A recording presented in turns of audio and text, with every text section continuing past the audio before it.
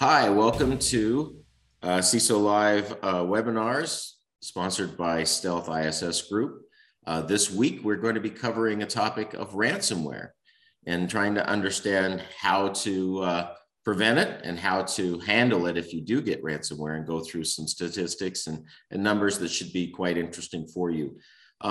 Before we get started, a little house cleaning. We're not here to sell you anything. We try to provide these to our community as a value add, and hopefully you'll benefit from the information that we share. Today we have Dasha Deckworth, founder of Stealth ISS Group, and myself, Vice President at Stealth ISS, will be the two panelists today covering the information.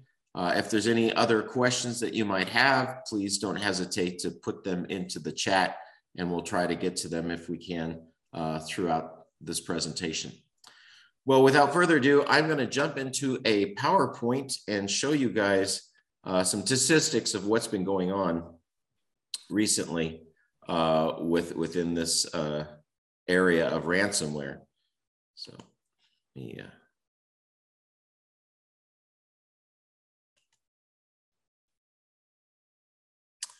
Pull up 1 second.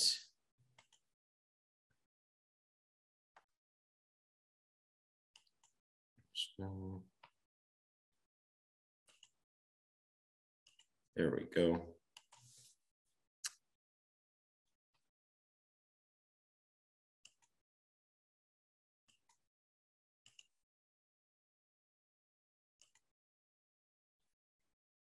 Oh, for some reason my PowerPoint is not coming up.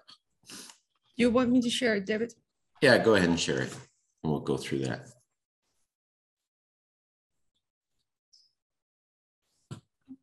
So let's see.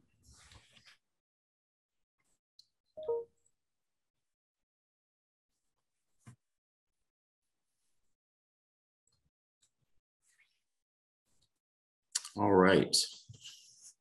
Well, go to the next slide there, Dasha, slide 2. So here's an interesting fact, and something I don't think would be a shock to anybody, but year over year, the average cost of ransomware is increasing on what it's causing within organizations, within their networks, and total overall cost after they've been hit with this. So just from 2020 to 2021, we're seeing well over $100,000 increase on average per customer of $380,000 cost. This is a small to medium-sized business that this would be affecting. Of course, larger corporations, the number climbs from there. If you go to the next slide, Dasha.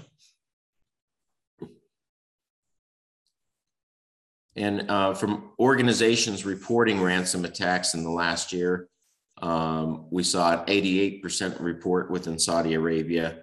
In the US, it's saying over 54% have reported attacks within their network within last year. And I was recently at a conference, and we had some regional FBI agents and Secret Service from Homeland Security. And the numbers that they're seeing, that they said working with IC3.gov, is that it's going to be more than doubled in 2022. Just what they're seeing within January, the numbers that are coming in, it's really climbing. So this is something that's here to stay, unfortunately, for a while. And we're just going to have to learn how to address it, how to work with it. And I think Dasha will have some really good information as we get through our question and answers that can give you guidance on how to deal with ransom within your network, ransomware. So if we want to go to a couple more slides, and then we'll jump into the questions, Dasha, just to let them see some of the statistics. So by industry, you're seeing government, you're seeing manufacturing, construction, utilities. It's really across the board. Now, I know they have healthcare down at 5.7. I think this statistic was from 2020. These are going to greatly increase. You're going to see a lot of industries where their uptime that is important for their business, things like healthcare, utility, certain types of manufacturers that are supporting critical infrastructure. Ransomware is going after those type of industries where they know it's crucial for them to be up. If somebody's a manufacturer of balloons, they might target them as an opportunistic aspect, but that's not their A list. The A list is go after people that will feel the pressure that they have to get their ransomware paid and back operating. So that's really where they're focusing from the report from the FBI agent that shared with us. So I'll go to the next slide. The most common methods of ransomware infections in North America. Based on MSP reports, we're seeing that 67% comes through spam and phishing emails, which is not surprising. 36% lack of cybersecurity training. 30% weak passwords, access management. 25% poor user practice guidability, and 16% malicious websites, web ads. So you can see a lot of this can be addressed by just good hygiene and training within your organization. It really isn't rocket science on this. There are some sophisticated phishing campaigns, but usually if you're well trained and you understand where your emails are coming from and who you're communicating with, usually 99% of the time you can avoid that type of an attack. All right, Dasha, let's switch over and we'll get into some of the questions that we received over this last month that we can start addressing. So the first one was, what are the top ways organizations could get ransomware? We just saw a few. So phishing emails are definitely one of the main ways that people are getting infected. Drive-by downloading infected websites and malware is downloaded and installed on users' knowledge. What are some other ways, Dasha, you think people are getting infected through ransomware? Well, I mean, obviously, web browsing, plugging in different USBs, downloading different software, testing it. It can happen. You don't necessarily have to be active. So, for example, a drive-by on websites, sometimes it is enough to open a website and it suddenly starts downloading malware or ransomware. And the users will not know about it. They haven't done anything wrong, but that's why the key is to have your endpoint protected and be able to know where you're actually browsing, where you're surfing. And if you as a company have, for example, web filtering in place, and I have a feed of what websites are okay, then great. And sometimes even the regular browser, Chrome, Mozilla, they already have that partially built in, and that allows a lot of protection as well. Yeah, that's a great point that, you know, some of the manufacturers out there, both Microsoft OS, Apple, and the browsers have been increasingly adding security features to their products, and people are not taking advantage of them. So it's important to look at security features you can turn on within your browser. Next is, how quickly can ransomware spread? Very quickly, very, very quickly. I mean, ransomware really is pretty much a tool that will jump from one host to the other, that will replicate itself, that will really, especially the bad ones, that will really just travel through your network and try to infect as many hosts as possible. So yeah, if you are on a network and one of your hosts is has the ransomware and you're sharing information with others and the other endpoints are not protected, you most likely will in a few hours see how quickly that can spread throughout an entire network if you have no security controls in place. I think in some statistics, it says less than 4 hours to get through. I mean, it depends on the systems and of course on your infrastructure, on the security features that have in place.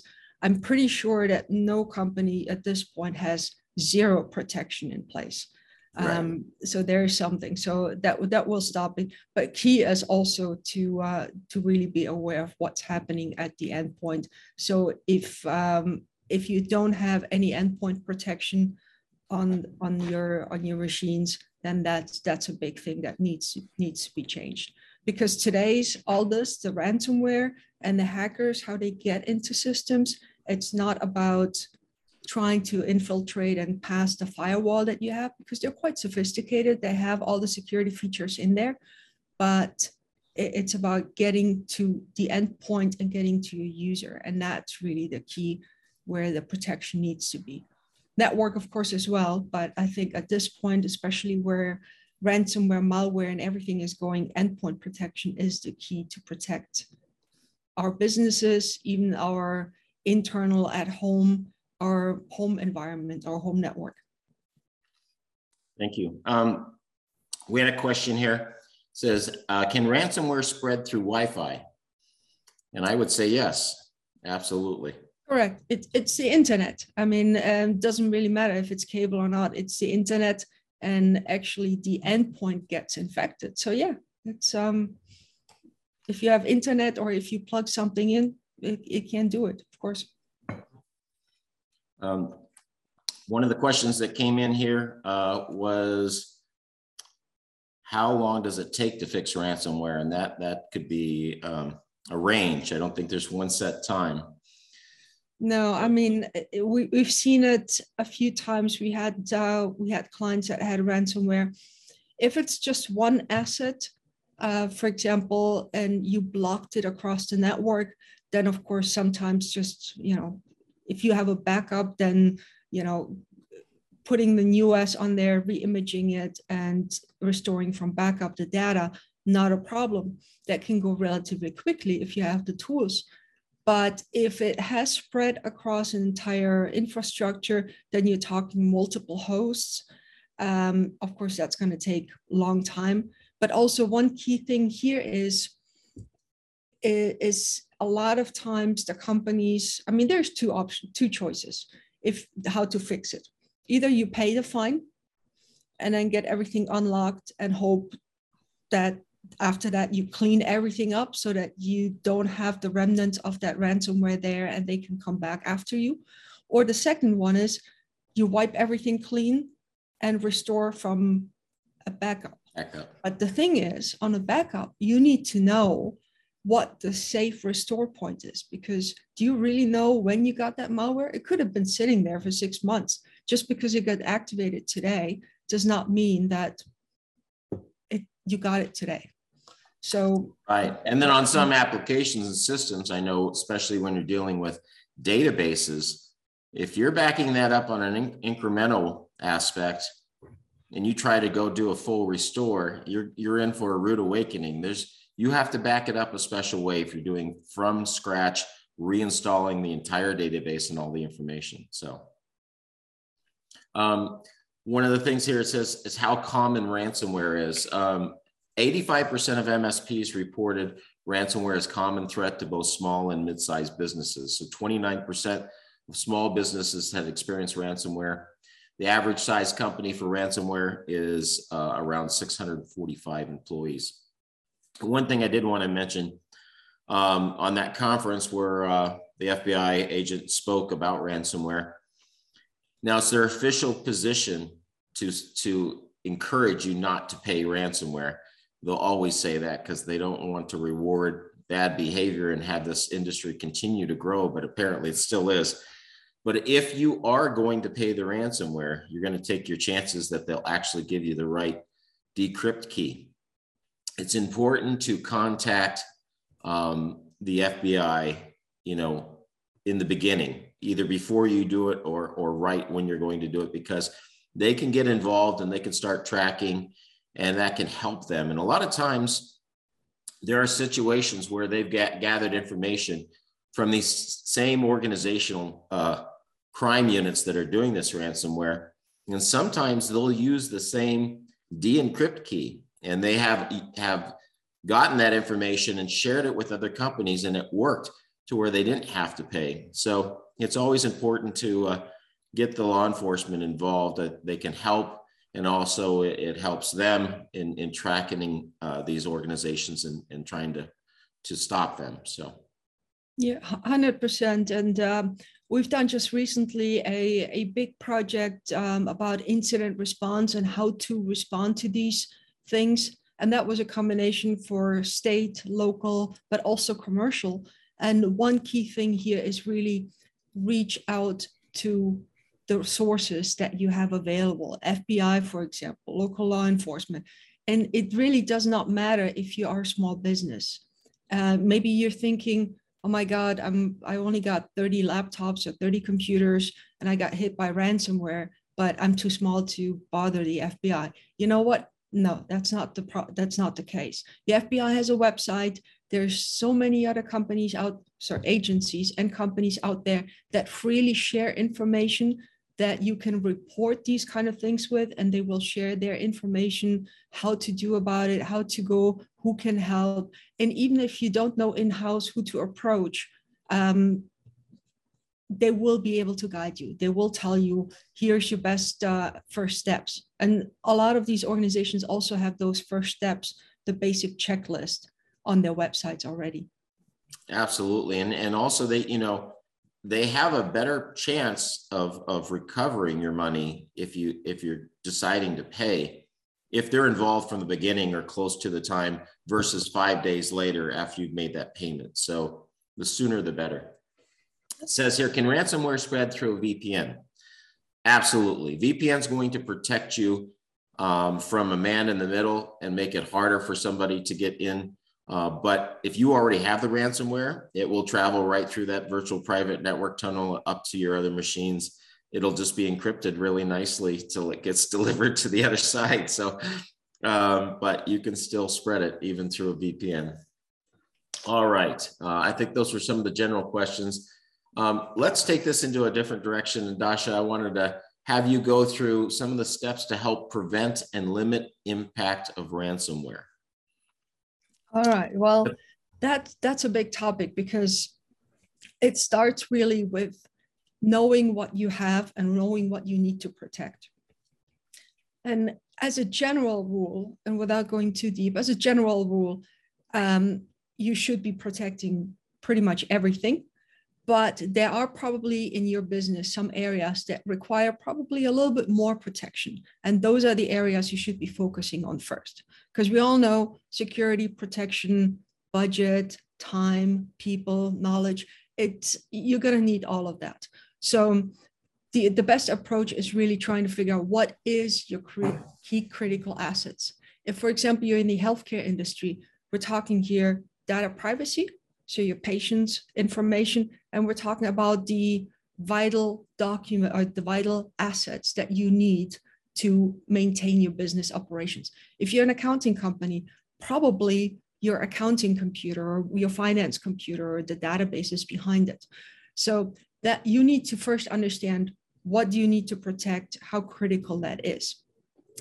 And then from there, making sure that you as a company and everybody else associated with it, everybody that works with those critical assets, knows and has the plans and policies.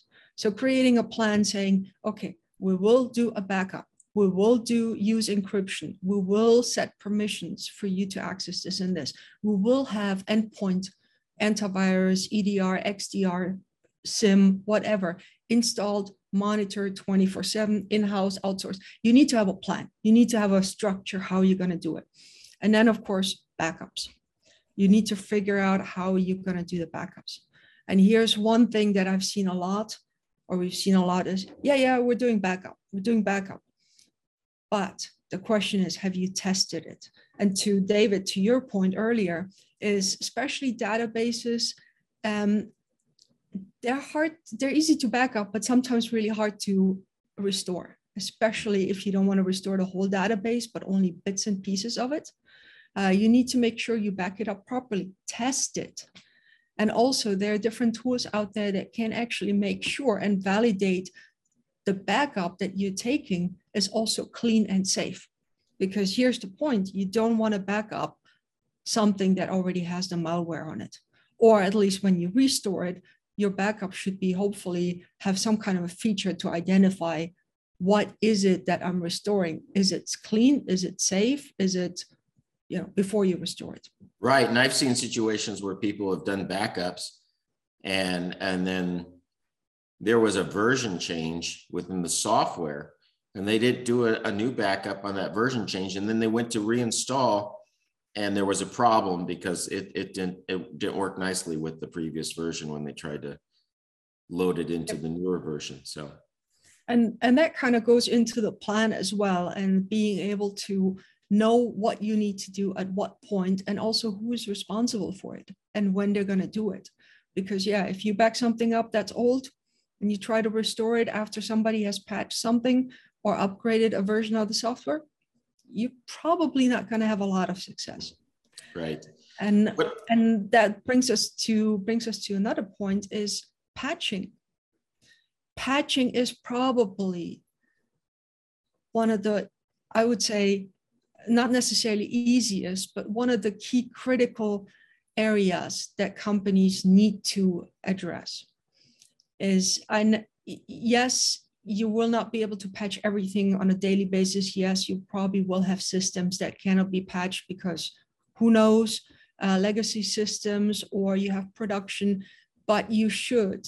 Best practice is to patch Windows environments every 30 days. If there's something critical, it should be patched as quickly as possible.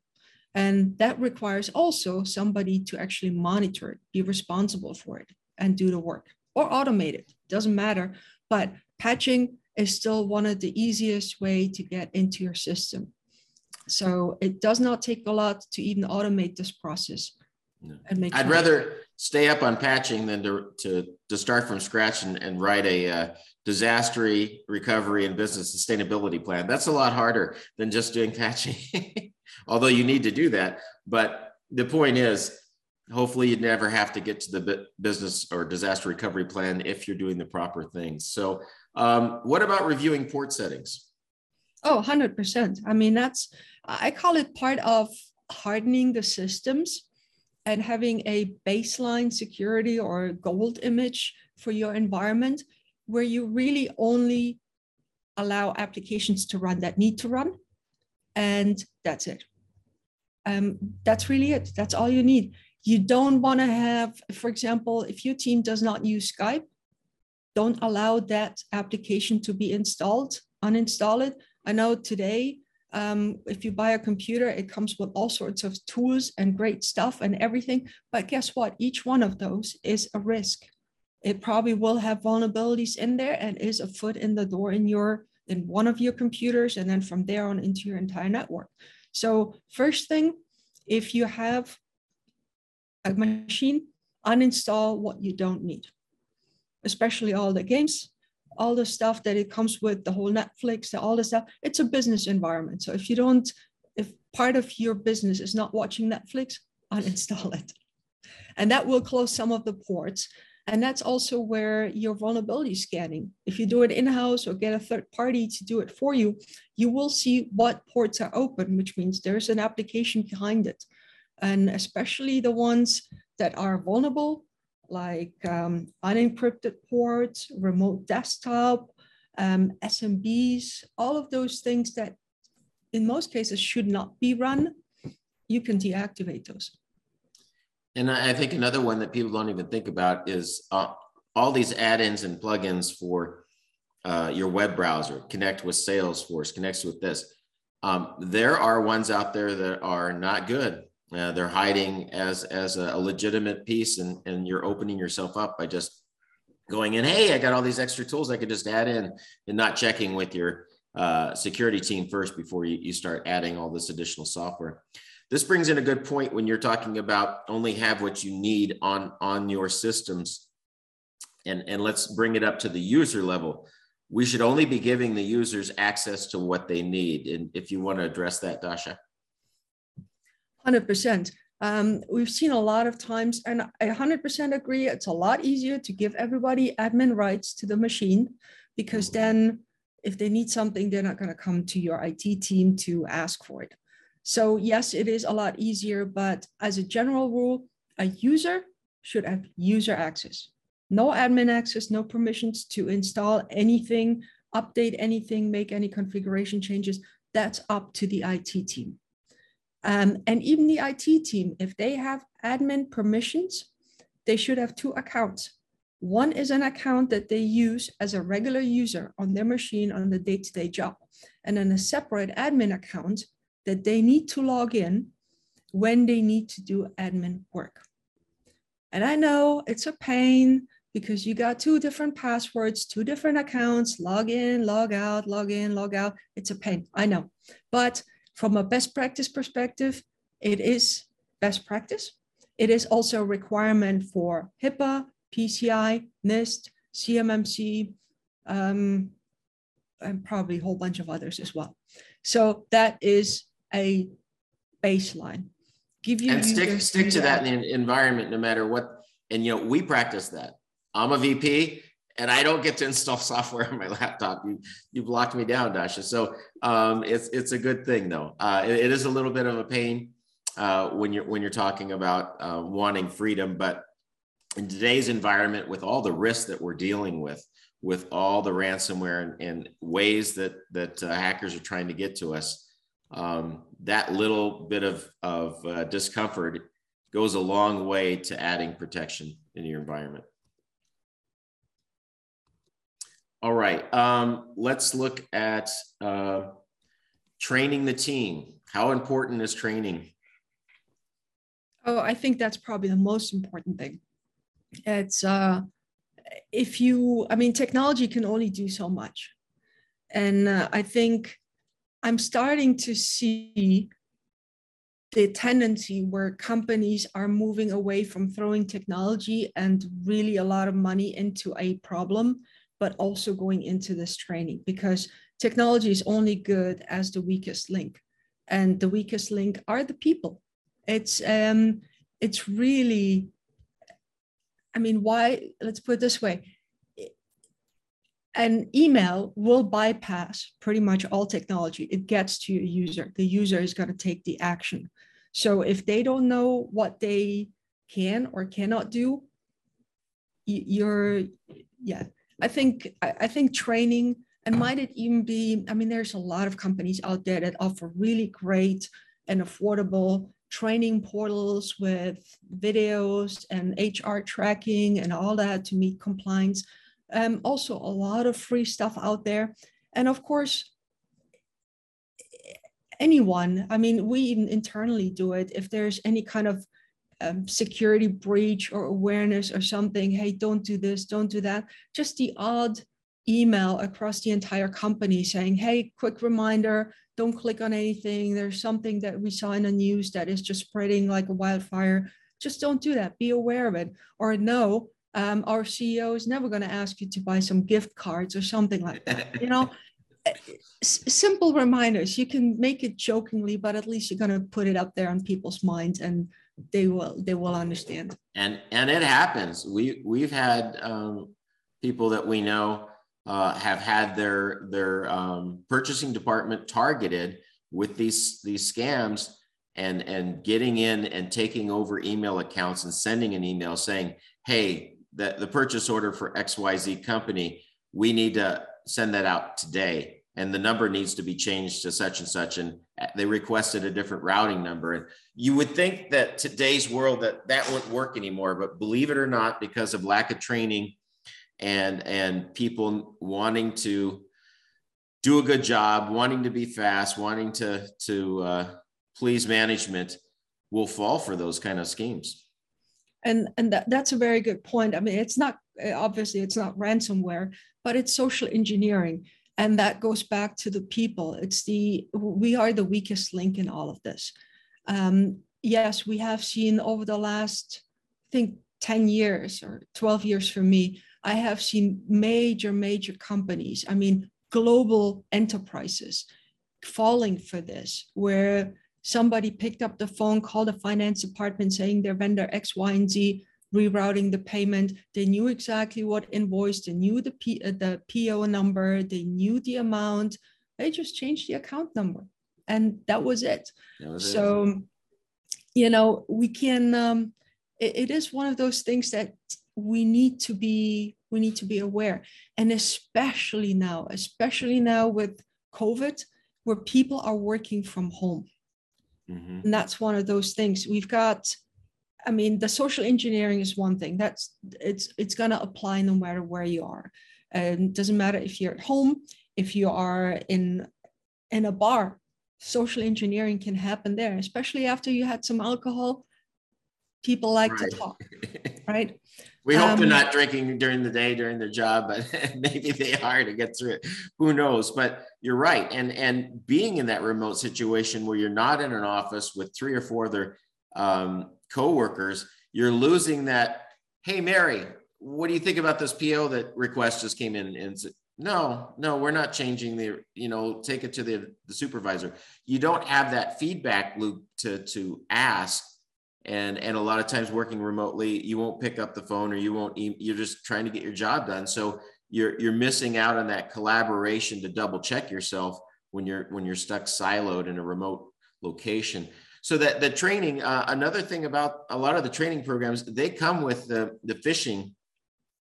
phishing practices, where they'll send fake phishing emails to your employees, and you get to see who's clicking on it, who's not, and being able to constantly up the training and get the training to the people that need it, the ones that are still falling for it, and they continue to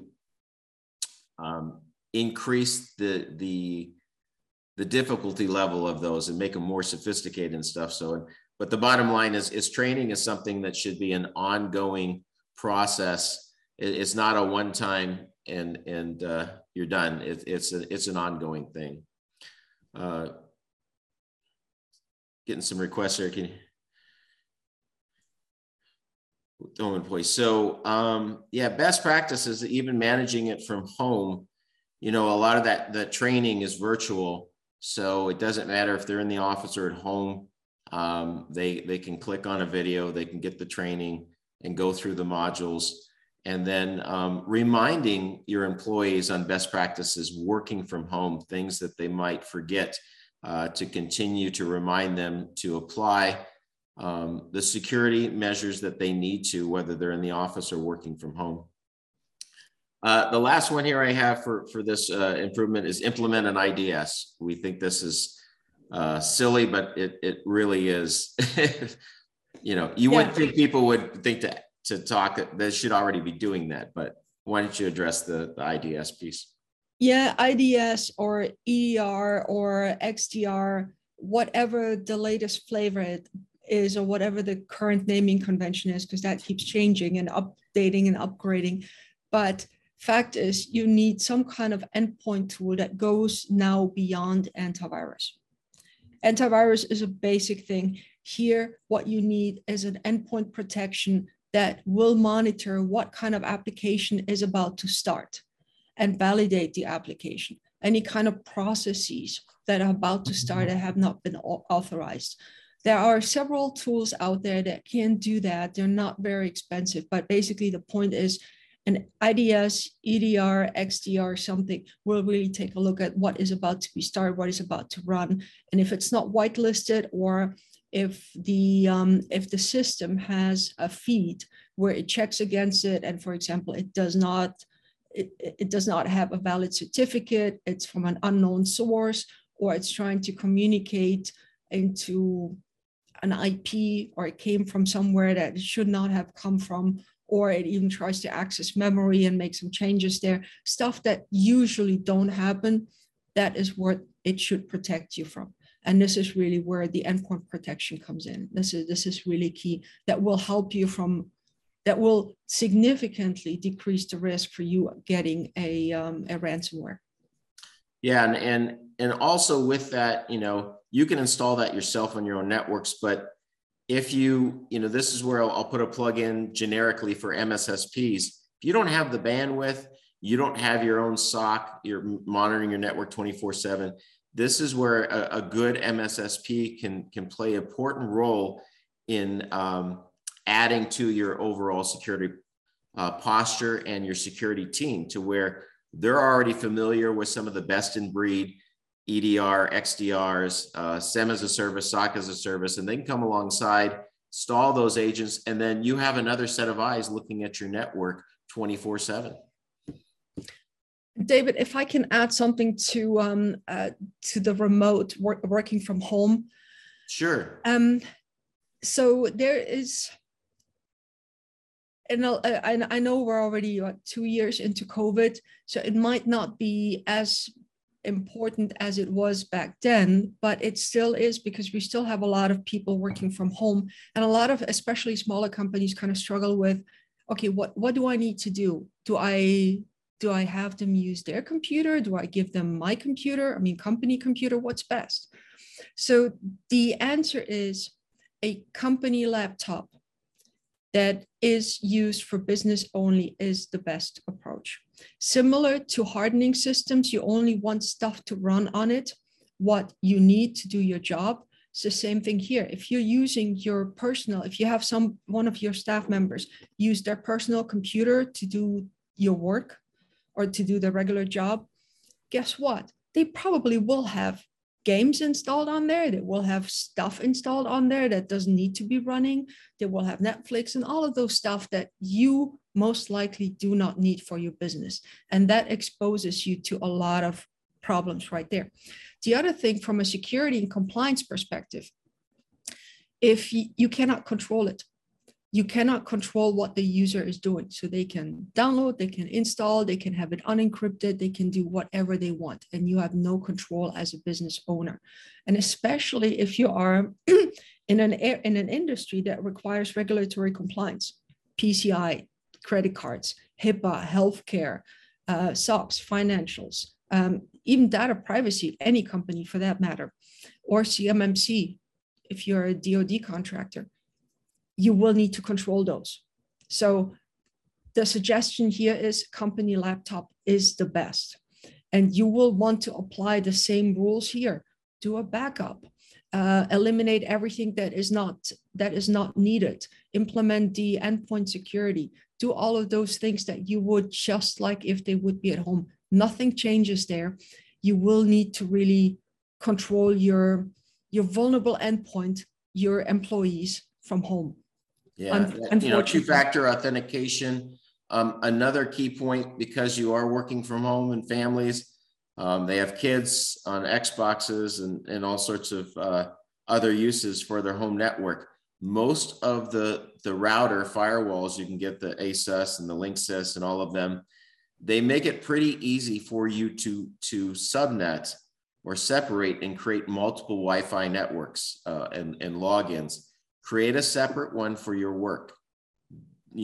Create that space to where Johnny isn't logging into the same network ID as you are in your work, and it's a separate subnet network within the Wi-Fi, and give yourself a little separation that way as well. And one thing to this, there are, let's put it this way, SIM tool, for example. SIM is a great tool. If can be in the cloud, you can have it on-prem. It's all great, or even EDRs, XDRs, IDS. But the key thing is you will need to control, especially for the people that work from home, you will need to control the laptop at all times, not only when they connect to your network.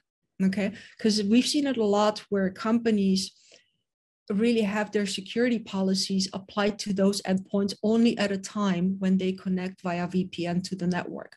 And to be honest, a lot of our work is in the cloud. Sometimes you don't, or most of the times, you don't even need a VPN to access those cloud services. So how many times are they going to connect to the VPN? Unless you force them to view their paycheck every 2 weeks, or unless you have something really critical that they need to work on and it's only accessible via VPN, then they will log in, and then all the security applies, you can push out. So you want to consider a endpoint protection that works at all times, regardless if they're connected to your network or not, or working from home, working from Starbucks, traveling, does not matter. That protection needs to be there.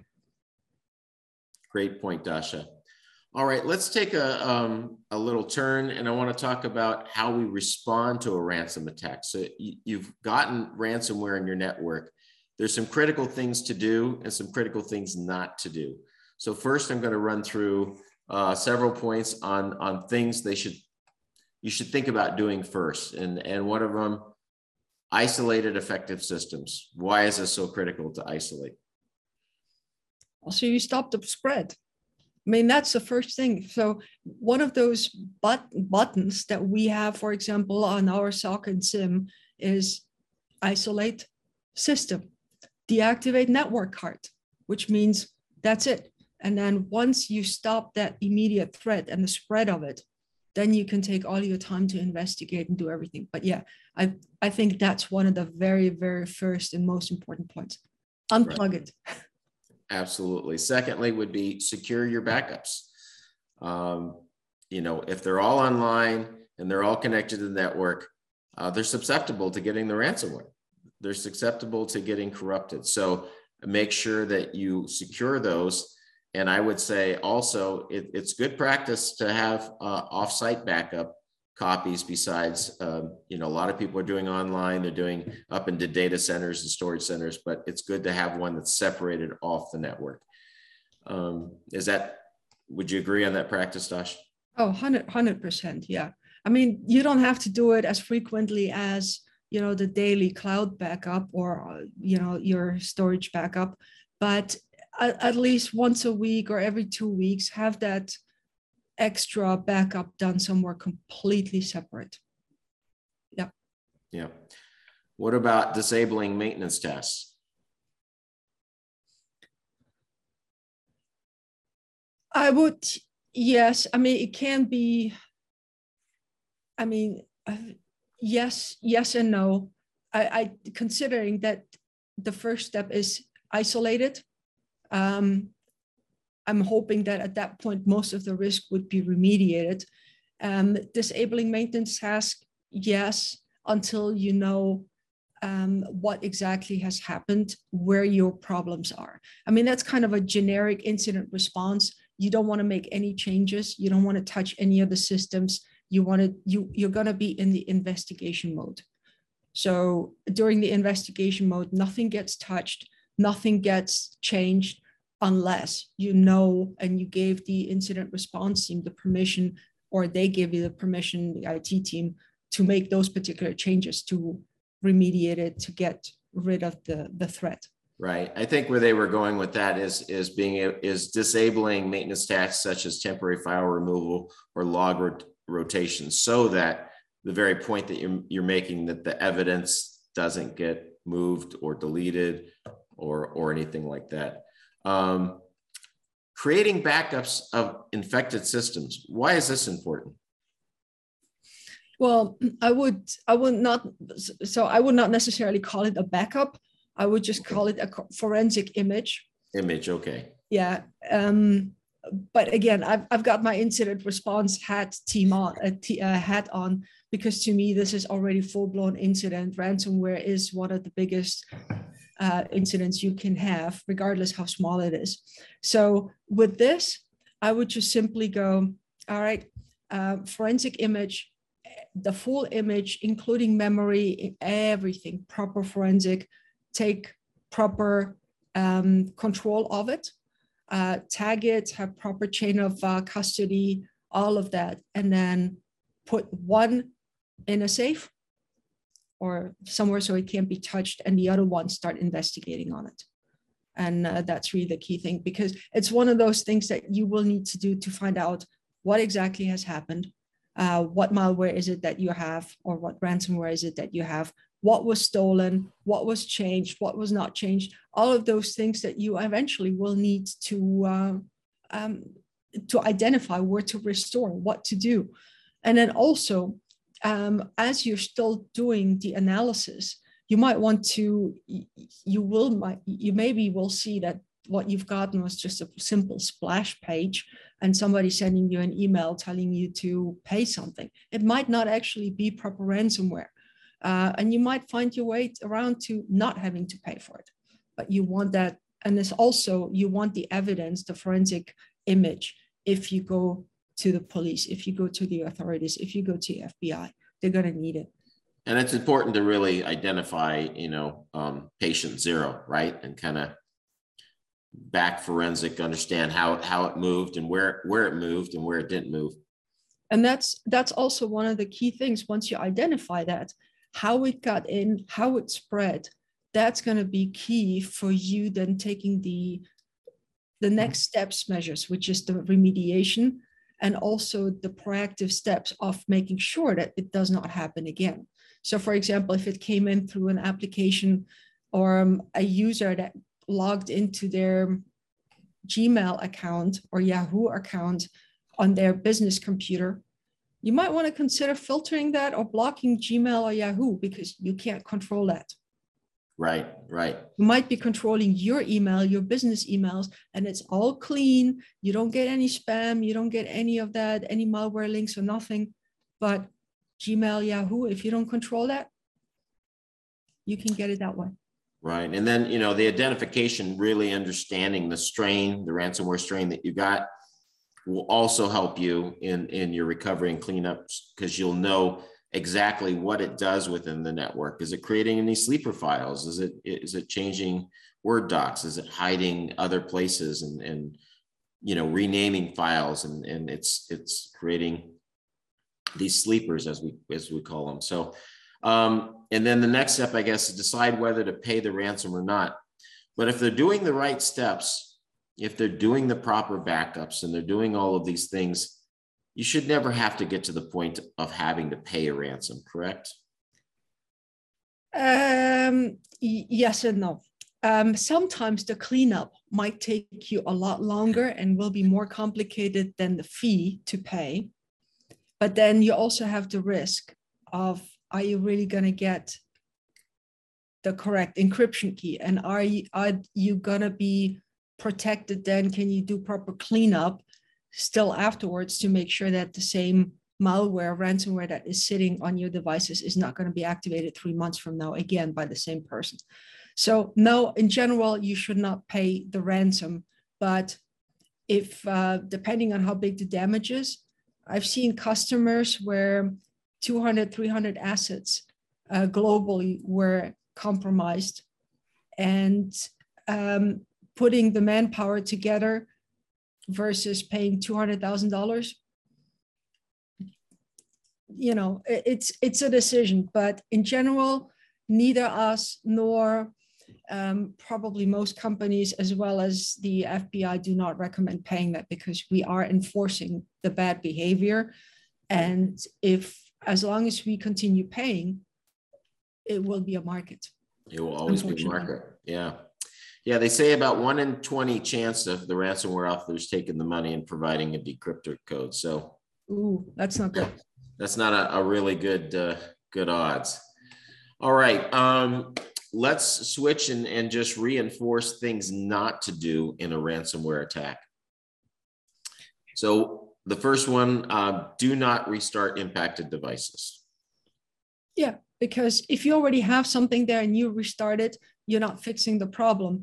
And most ransomware actually, because of that restart, they can start functioning again, they can start spreading, they can do a hell of a lot more damage than if you just do not restart it. Right.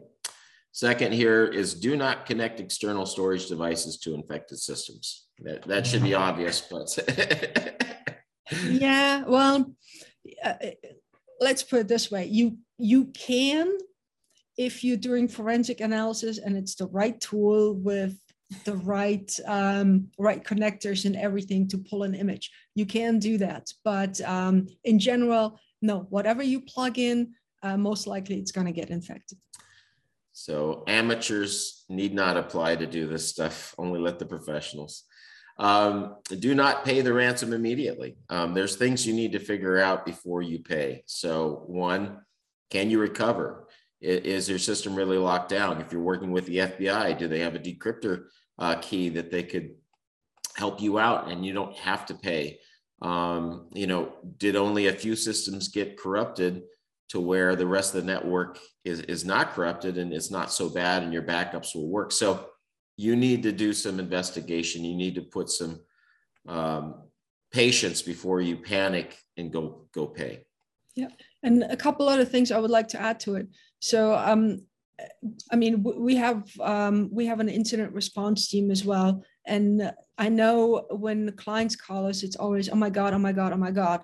Like, okay, calm down. You're already infected. Something already happened. Let's think about it. What are the ways? So, for example, if you are the company and have that, really the first thing, do you have the in-house capabilities? Can you do something to analyze what really happened? The other thing is, if you have a company that provides incident response services on a retainer, call them. They might be able to help you. Of course, FBI and all these agencies, they have tools as well. They have inside information. But also, most important things that a lot of companies forget is your cyber insurance. If you have cyber insurance, give them a call. That's what you're paying them for. They will put you in touch with, well, depending on what cyber insurance you have, but most likely they will put you in touch with a company that will come and help you recover from this, that will do the forensic investigation, that will help you recover, identify, and get you back up in there. And the insurance should cover that, either all of it or some of it, or at least point you to the right direction based on your policy. So that is key. If you don't have a cybersecurity policy, explore it. It's the question of if you're going to get ransomware or hacked or something is not if, but when. So you might want to consider what is the risk of you not having it and getting hit by attackers or ransomware, and then having somebody to help you, guide you through it, and pay for all these expenses. Because recovering from an attack is expensive. Another key point with that, if you have an MSSP you're working with that has those capabilities of doing incident response and forensics, make sure ahead of time before something happens, if you have cyber insurance, you get your cyber insurance company to talk to the MSSP. A lot of times they want to force a client that they've picked because they've negotiated a price. And as long as the company you're using is vetted, most insurance companies will let you use a company that you're already familiar with, already doing some services, but you need to set that up ahead of time. Don't wait to the day of the incident to talk about, hey, can I use X, Y, and Z company for my incident response with your insurance company? So, all right. Do not communicate on the impacted network. Why is this important? Because if it's already compromised, then you don't know what exactly has been compromised and how. In general, you can very easily, if you already got, as an attacker, your foot in the door, you can install sniffers, you can do all sorts of stuff, you can exfiltrate information, you can identify, you can really sit there and listen to the communication or watch and read the communication in emails or chat on how you want to remediate it. So if I'm the hacker, I'm sitting there and I'm seeing, okay, now you're going to want to take this device offline, and I've got my beacon right in there where I'm communicating. I'm just going to move it somewhere else because I can see what you're doing. So be careful, use complete separate communication means or encrypted. All right. And the last one, and we covered it kind of under other things, but don't delete any files. Do not delete anything. The forensic investigators need that, and the law enforcement, if you get them involved. It could be crucial information that you might be deleting. Yeah. All right. And especially on the restart. Yeah. If you restart a computer, everything in memory is going to be gone. So you do not want to restart a computer or shut it down. Just unplug it, let it sit until you get somebody that can investigate, has the right tools, and can take all the information out of memory. All right.